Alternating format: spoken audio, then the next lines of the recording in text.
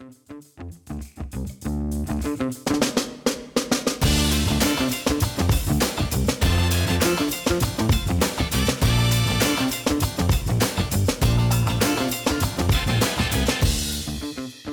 back to the Gutsiest Brands podcast, the show built around understanding the DNA of gutsy brands by talking to the world's most innovative brand leaders. At GutCheck, we make it our business to understand brands, and over the years, we've learned that some brands are just gutsy. So what makes a gutsy brand? We've identified 4 primary criteria that help us measure a gutsy brand.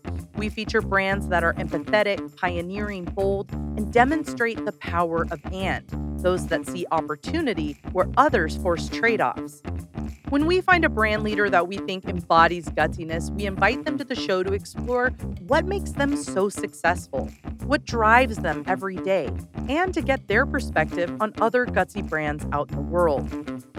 GutCheck CEO Rob Wingle had the chance to speak with Frédéric-Charles Petit, the CEO of Taluna. Taluna is a technology company that delivers real-time insights at the speed of on-demand economy. In today's episode, Rob and Frédéric discuss the history of Taluna, how Frédéric tackles innovation, and how he tells the difference between a sign and a signal. Kick back and enjoy another episode of the Gutsiest Brands podcast.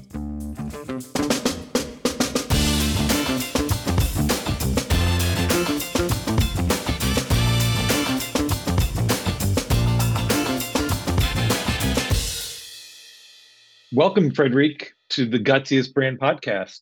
We're thrilled to have you. Hello, Rob. Very happy to be with you.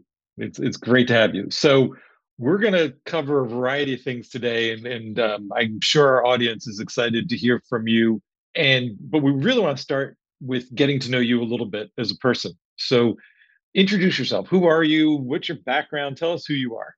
I'm Frédéric. I'm French. I live in Europe. I've spent some time in the US when I was much younger, and that's where I got very intrigued by at the time. I mean, it's funny. I mean, you said that, and immediately you sound so old. I was very intrigued by the internet and what we call the internet revolution at the time. And so, but my background, I come from a family. I lived in Tunisia when I was much younger. Great place. My family was kind of a bit of entrepreneur, I would say. My dad was an entrepreneur, and so it's in your blood. I don't know, it's in the blood, but it's the example, and I was always pushed to do better from my my family. What by that I mean, if I came, which was often with a grade from school, not so great, I was, rather than being told it's not good and you're not going to succeed, and I was told, I trust you, you're going to do better next time, I'm sure you're going to work very hard to do better. And so I got that as really something that I've tried to do in good period and more challenging period in the company, is that you have to manage people by trying to give them support rather than being. Yeah, you were raised in an encouraging environment. I believe so. I believe it was the case. I believe we were raised in that encouraging environment. And so I think that's something that almost I think is probably more important probably than where have you studied and did you get your study with honors or not? I think it's more important. Tell us a little bit more of the story of Taluna. How did you think of the idea to begin with, and tell us a little bit about the journey? Yes, so I'm my background was not market research or insights or data. I had a different background, but I really came to that idea because at the time I wanted to create a company. So that was the idea. I want to create a company, but I want to create a company with a purpose, not just. And I want to create a startup at the time. So I want to use technology, and I studied a number of different businesses, and I came up with this idea, which actually I have to say I brought back from the US at the time. of consumer opinions, consumer reviews, like the power of people giving their opinion on product and services at scale to to give kind of this word of mouth or the things that you would hear around yourself. So you started with one idea. You had one paragraph in your business plan that is essentially what the business has become. Tell us how that kind of come to be. Yeah, I mean, I founded this company in 2000. After 2001, there was this big financial crisis. The Nasdaq was at probably at its peak in 2000, but then it takes some time to look at the consequences of that drop and all that. So at that moment in time, I made a very, very big decision for the business, which was we're not going to be a shopping engine. We're not going to be, a European opinions.com, because actually we've raised a fraction of what we should have raised to become that. And we're not going to raise more money now. We're going to raise small amount of money. And so one thing that was key, and I've learned that very lucky to meet the right people, was we have to bifurcate that business.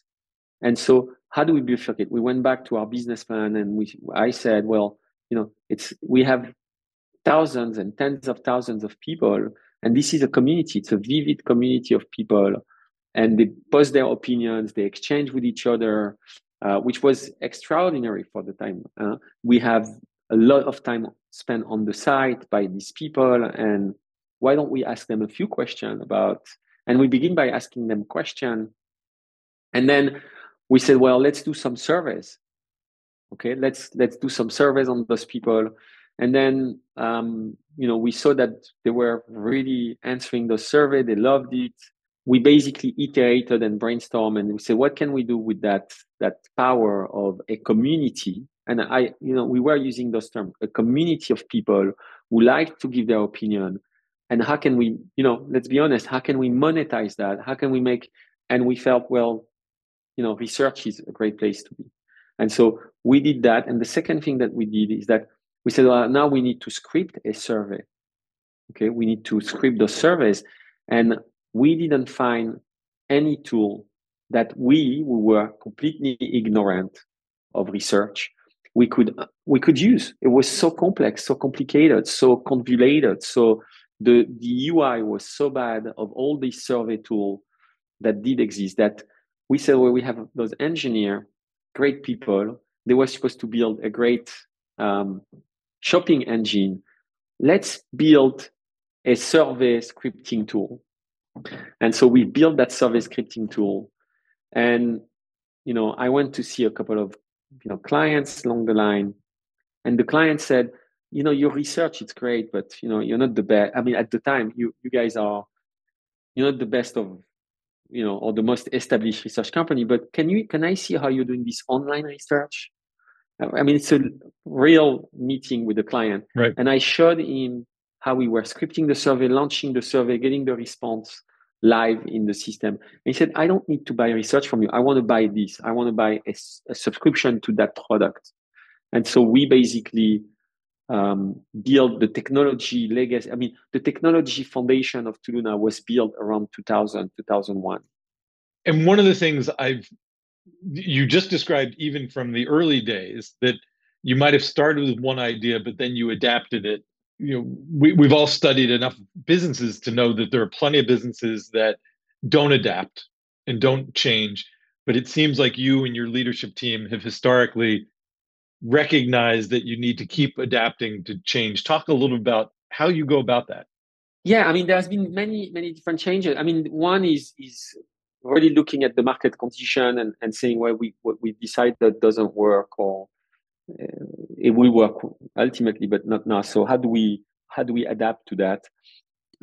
It's listening to the client. I mean, the problem is that when you're a startup and you're just beginning, you don't have enough client that you can really listen to them. And I mean, you're listening to the client that you have. The problem when you don't have enough client is that, I mean, it's your sample base is not big enough. Sure. You're just, so I think it was, to be honest, it was, I don't say that to please, it was gut. I mean, it was gut. It takes gut to an instinct to know that, yes, we believe online research is going to be the future. And okay, we believe that technology is going to be a key driving force for research as it is for other industries.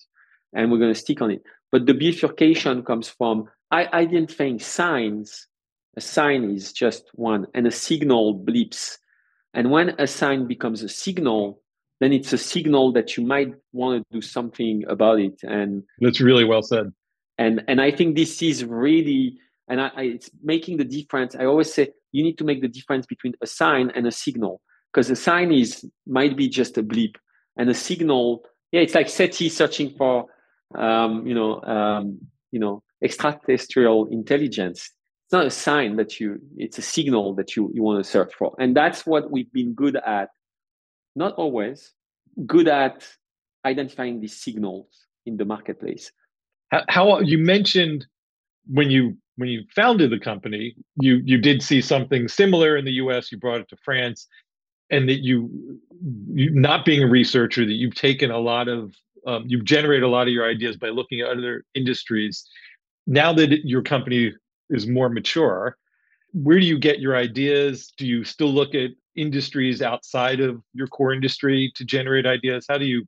Yes, I think that I looked at a lot at the advertising industry, marketing, the what we call the MarTech, marketing technology.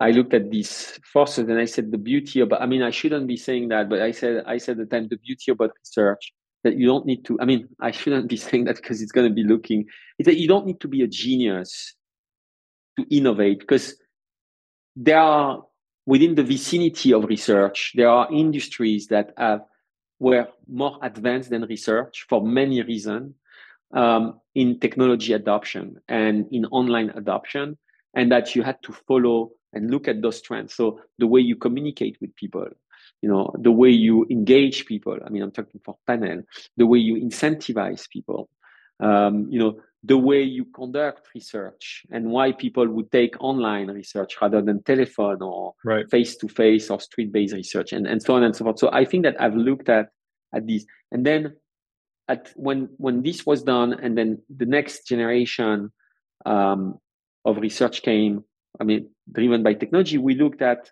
okay, how do you do advertising today? You do programmatic. So, why don't we do programmatic for, how we brought the research, and so on and so forth. You have to look at other industry to feed your ideas, but you need research expertise. You can't just you need the research expertise. And you've used the word bifurcate a few times. You're operating a very large global business now. How do you go about thinking about future strategy? Do you set aside particular time? Do you generate ideas in a very purposeful process, or do the ideas come to you in different ways? Where do you get inspirations? So I think that's great, because I believe in I used not to believe that much in process driven innovation, and because I kind of was I was not trusting the process. I felt that I always had a sense that you put processes to basically ease your fear of not investing where you should, and all that.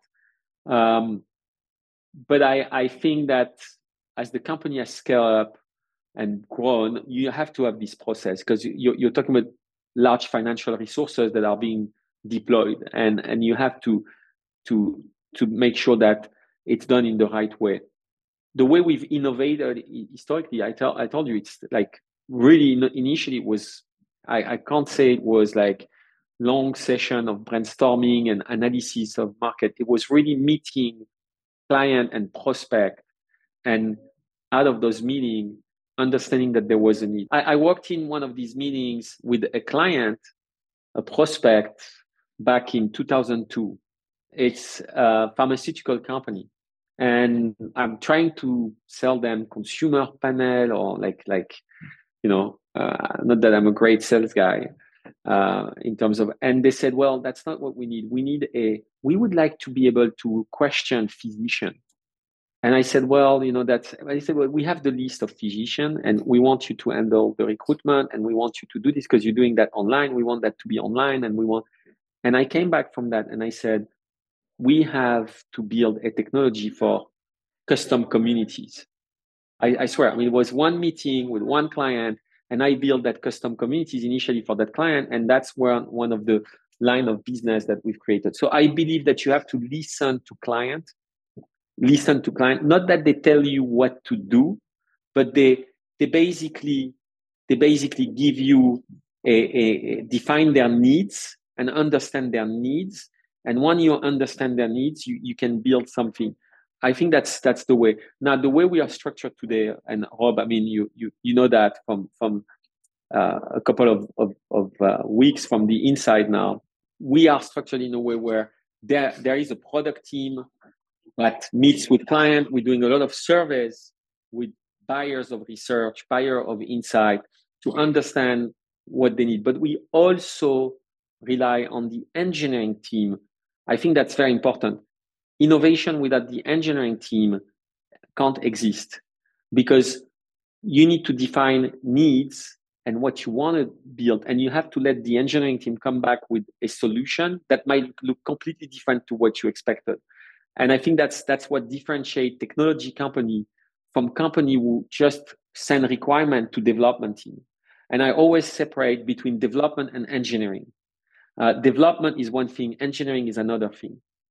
It's an interesting observation and approach because one of the things I've read is that there are a lot of companies who just send requirements and assume engineers just build to requirements.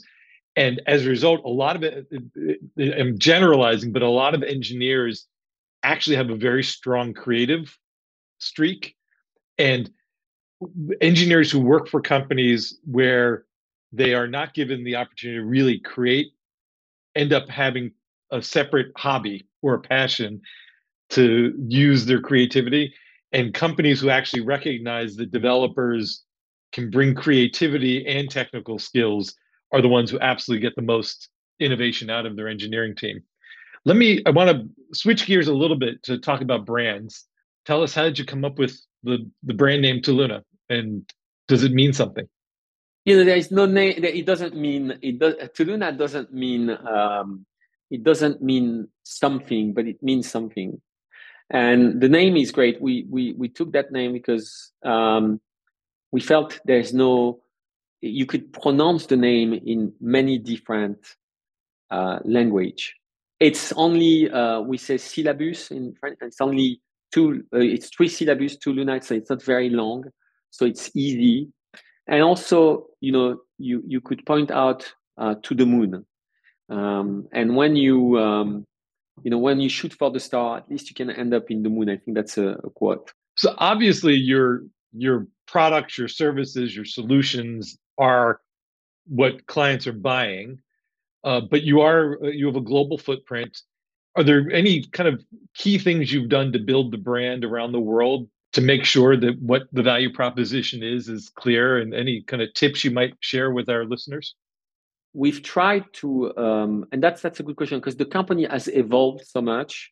The brand has had for the buyer, because we're a B2B brand. So we have to really understand that we're a B2B brand. For the buyer of 2005 and the buyer of 2022, this is a completely different brand attribute. It's in 2005 you were buying mainly data collection. In 2022 you're buying a platform-based research or insight.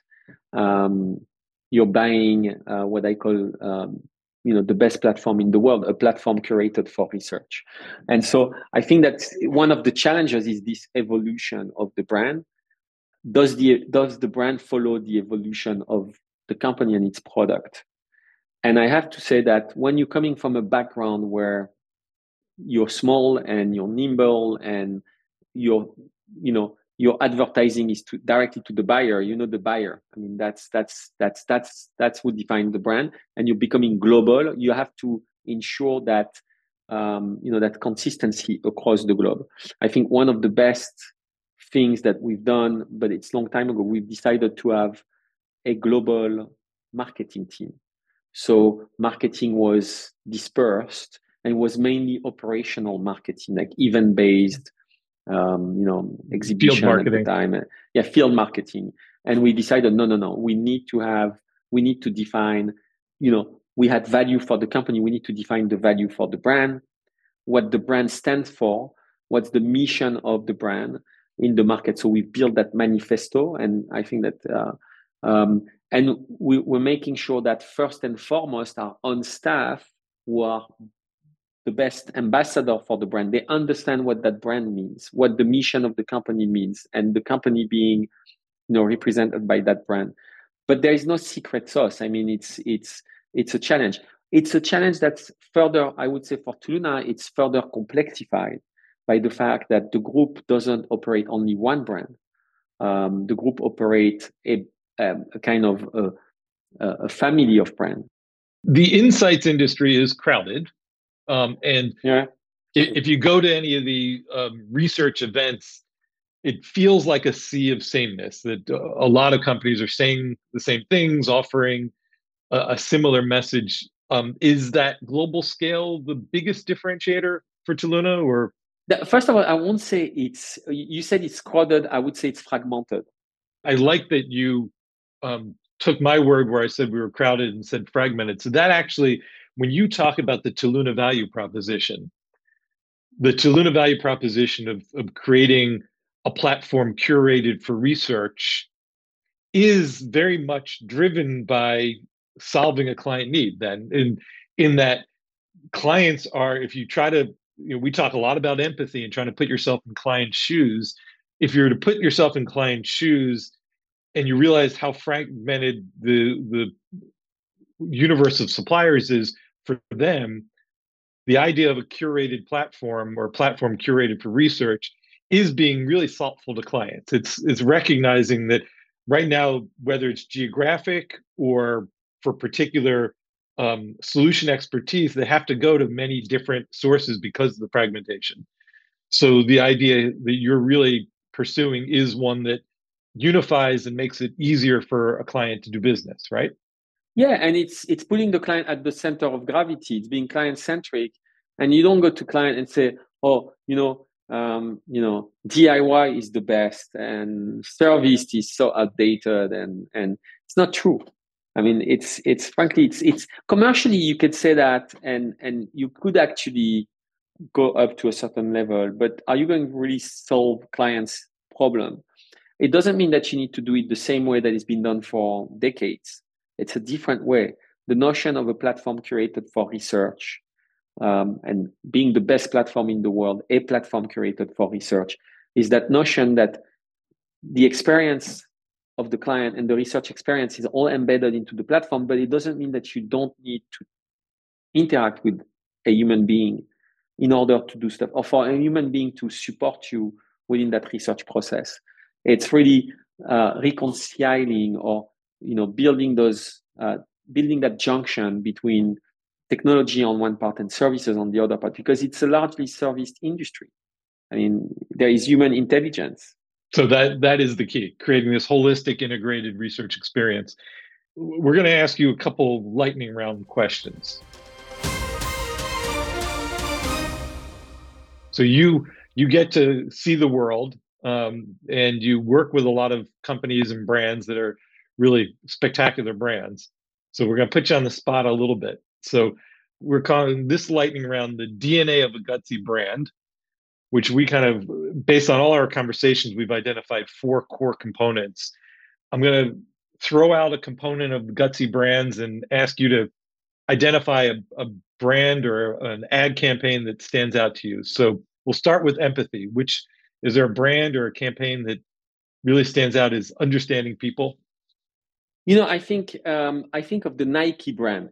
If I ask, first of all, because I'm trying to be a runner, and I think Nike understand what it means to run. I mean, it's really from day one, and I think it's a brand that embrace all type of different people regardless of where they come from, and that's at least the vision I have of that brand. And and it's fantastic because it's a brand that we were almost born with.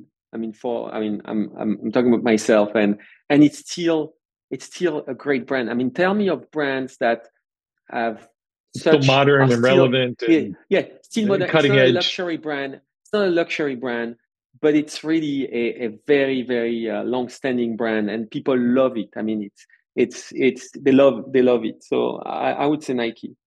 So the second one is being innovative. It's pioneering, creating new ways of thinking or new ways of doing business. Is there a brand that stands out to you? I think I would say, I don't know if it's innovative, but it's this notion of the outsider coming and completely reinventing an industry. So, and I would take Virgin, the brand Virgin, in which I don't know if you're familiar with that brand absolutely. in the US. Yeah, and I think it's how this brand is coming and disrupting some market with that value proposition. And the latest one is that everyone knows about is the space. Is there a brand that sticks out to you that has done a really good job of being bold and sticking to being bold? Yeah, I think maybe it's obvious what I'm going to say. So I'm sorry for the audience. I'm not going to bring a brand that's. I think Tesla for me is a brand that has been extremely bold. Not just the notion of that electric vehicle, but even when the first time you enter a Tesla, it's a shock. It's completely changing the way what the experience of driving, or even the experience of being a passenger. Now people are more used to it. But even if you go to a Tesla and you go to another electrical vehicle, it's a complete different experience still. And I think that from that standpoint, it's a very bold company and brand. Interesting. That's a great example. And then the last one can be a little bit tougher, but in our business, there are so many brands and companies who feel they have to make trade-off decisions and compromise. And we think that the brands who really stand out the most are the ones who actually seize on an opportunity where others might see a trade-off or might compromise. I'm not sure that our audience internationally would hear of that brand. There is a brand in France and in Europe called Free, Free, and it's in the telecommunication space. And they came with this value proposition that you could have a mobile subscription, for up as low as a couple of euro per month, and that it was really the democratization of being able to communicate, and they came with initially the internet connectivity. So they were the first one to bring unlimited internet. I mean, now for our audience here, it's mad. I mean, how can it not be unlimited? But at the time it was limited, unlimited internet, and then unlimited communication. And I think that's somewhere where you identify that you could have a valuable business proposition by not doing it the same way than the others. And the innovation is in the packaging of the offer rather than an innovation which is technological. It's not a technology innovation. It's really how you package things. So now that's actually, those are great examples. So now we're going to get to know you a little bit more personally. And we call this section Spill Your Guts.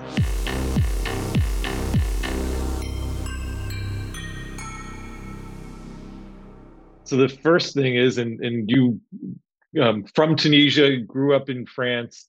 What's the first brand you remember as a child, and why was it memorable? The first one is not a brand. Okay, I'm sorry. It's a product. It's a product that I used to have almost every day in Tunisia, which was a kind of a Tunisian donuts. So there is no brand. There was a small shop, and I wanted my donuts from only that shop. I mean, that's which is almost, it could have become a brand. I don't remember how it's the shop was called, but that's this image of Is it still around? Actually, funny enough, I went to Tunisia over the summer, and it's still around. That place is still around. It's probably the great grandchildren or whatever, and still around. And is it as good as you remember? It's as good as I remember. Yes, as So good as I maybe remember. you should turn it into a brand and franchise Yeah, maybe I have some donut shops. idea. Yeah. But the other brand is Disney. Disney. Did you go there as a child? No, Disney because of the cartoons. That there was only one channel or two channel in Tunisia, and we had like one every evening. We had like not Disney Channel, but we had like a Disney cartoon. So that was Disney. The first brand I truly remember. That's great. Is there a book or a movie that kind of represents your career journey and why? No, I don't. I don't think it represents my career journey, but I think this notion of always trying and always, fighting hard. The notion that if you're in the action, you can't lose. By that I mean status quo is a problem. I mean, if you don't, and so I think that the whole series of the Rocky Balboa movies. I like this. I like this because at times he's a winner. At times it's more challenging, but he's always. It's almost like if the journey is more important than the result. I mean, and I think that's something that that I like. But it ain't about how hard you hit. It's about how hard you can get hit and keep moving forward. How much you can take and keep moving forward. That's how winning is done. That's great. So how do you describe what you do for a living to a child? How do you describe your job simply?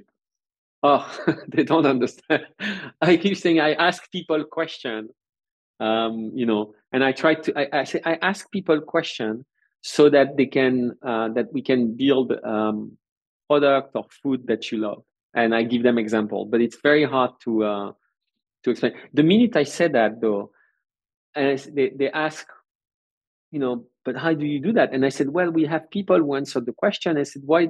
And what are you doing? And I said, well, they're very loyal. And we give them some points. And every time I say that to, my, the family, the kids' family, they said, oh, can I join the panel? Can I? Because they want to, they want to participate. They want to participate, and they love the idea of their.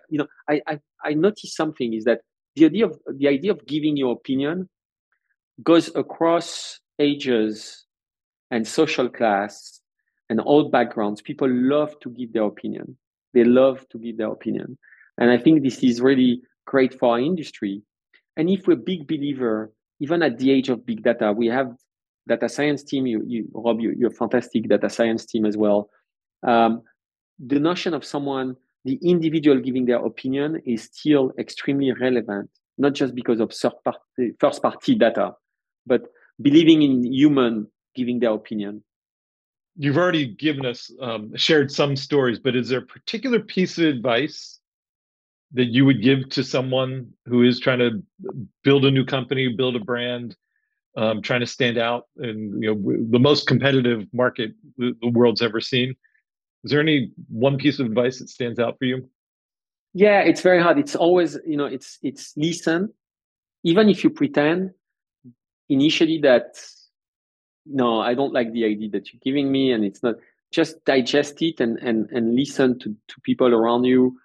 You ultimately you have to make decision, but you have to listen to those people and try to. It's very hard because when things are good, it's easy. When things are not as good, it's very tough. I try to be very agile, on making decision. I always say an average good decision taken on time is better than the best decision taken too late. And I think that it's easy when you're 15, 20, 50, but when you're 1500, like we are, it becomes very hard. So you have to delegate to do that. So I think also the notion of delegation is very important in companies, even at the early days. Finally, I mean, there's a lot of advice. It's always to try, to hire people you have to hire people who are better than you are, because otherwise you kind of hiring people who are not better than you are. I mean, why for? All right. So now the last one, and this is where we have fun and we learn something about your personality. We're compiling a Gutsy brand playlist. What song would you add to our playlist? Yeah, I'm French, so I'm gonna give a French singer. Maybe people would know.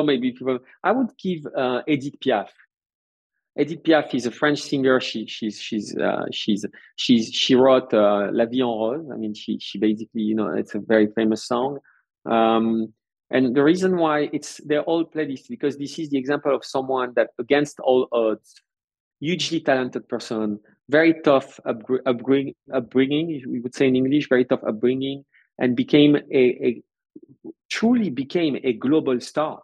She would probably have millions of fans today. I mean, if she had been at the time of social media and so on. So she went to the Carnegie Hall. She went everywhere across the globe, and you know, being that huge personality, even beyond the songs that she played.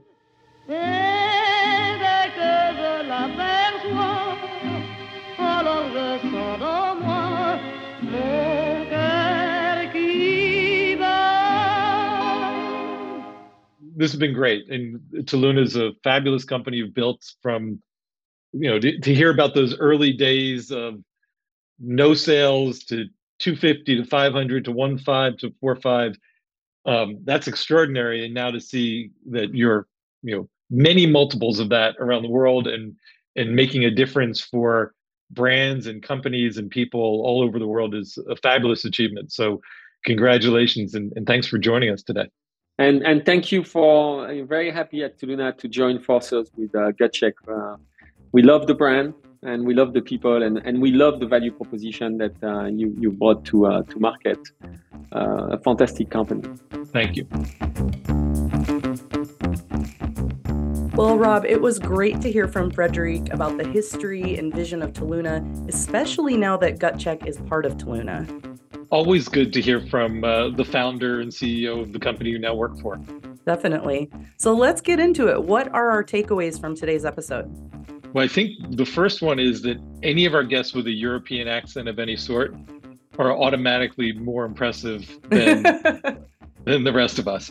One of the big takeaways for me is so much of what we've been kind of learning in the Gutsiest Brands podcast is about people who are building brands in a very intentional way. And what we saw and heard from Frédéric, I think, is an entrepreneur who was really all about building a business. And kind of the brand is built with the business, as opposed to some of the others who are really excellent marketers, not that Frédéric isn't, are building brands and kind of the business goes along with it, almost in more sync.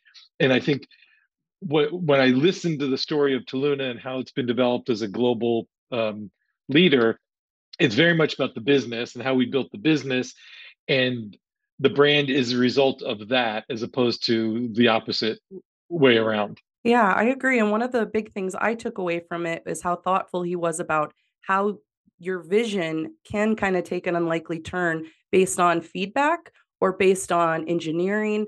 So there are a lot of people that contribute to a product being successful or a brand being successful. And it was great to hear, you know, a fearless leader, a CEO calling out an engineering team and how important they are in innovation.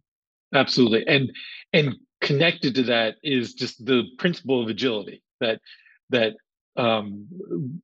Toluna has been through, like a lot of companies, but Toluna as a company and a brand has been through a variety of iterations, and have moved with the market and helped to move the market into different places.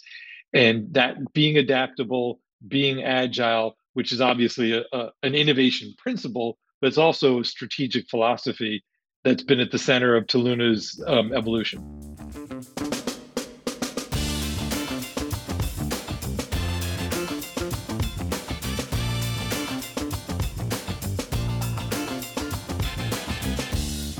Thanks again for joining us for another episode of the Gutsiest Brands podcast. If you haven't already, be sure to hit subscribe so you don't miss our next episode. To hear Frédéric's song selection, check out the Gutsiest Brands playlist on Spotify. If you like what you're hearing, please consider sharing our episode with a friend and leaving us a 5-star review. See you next time.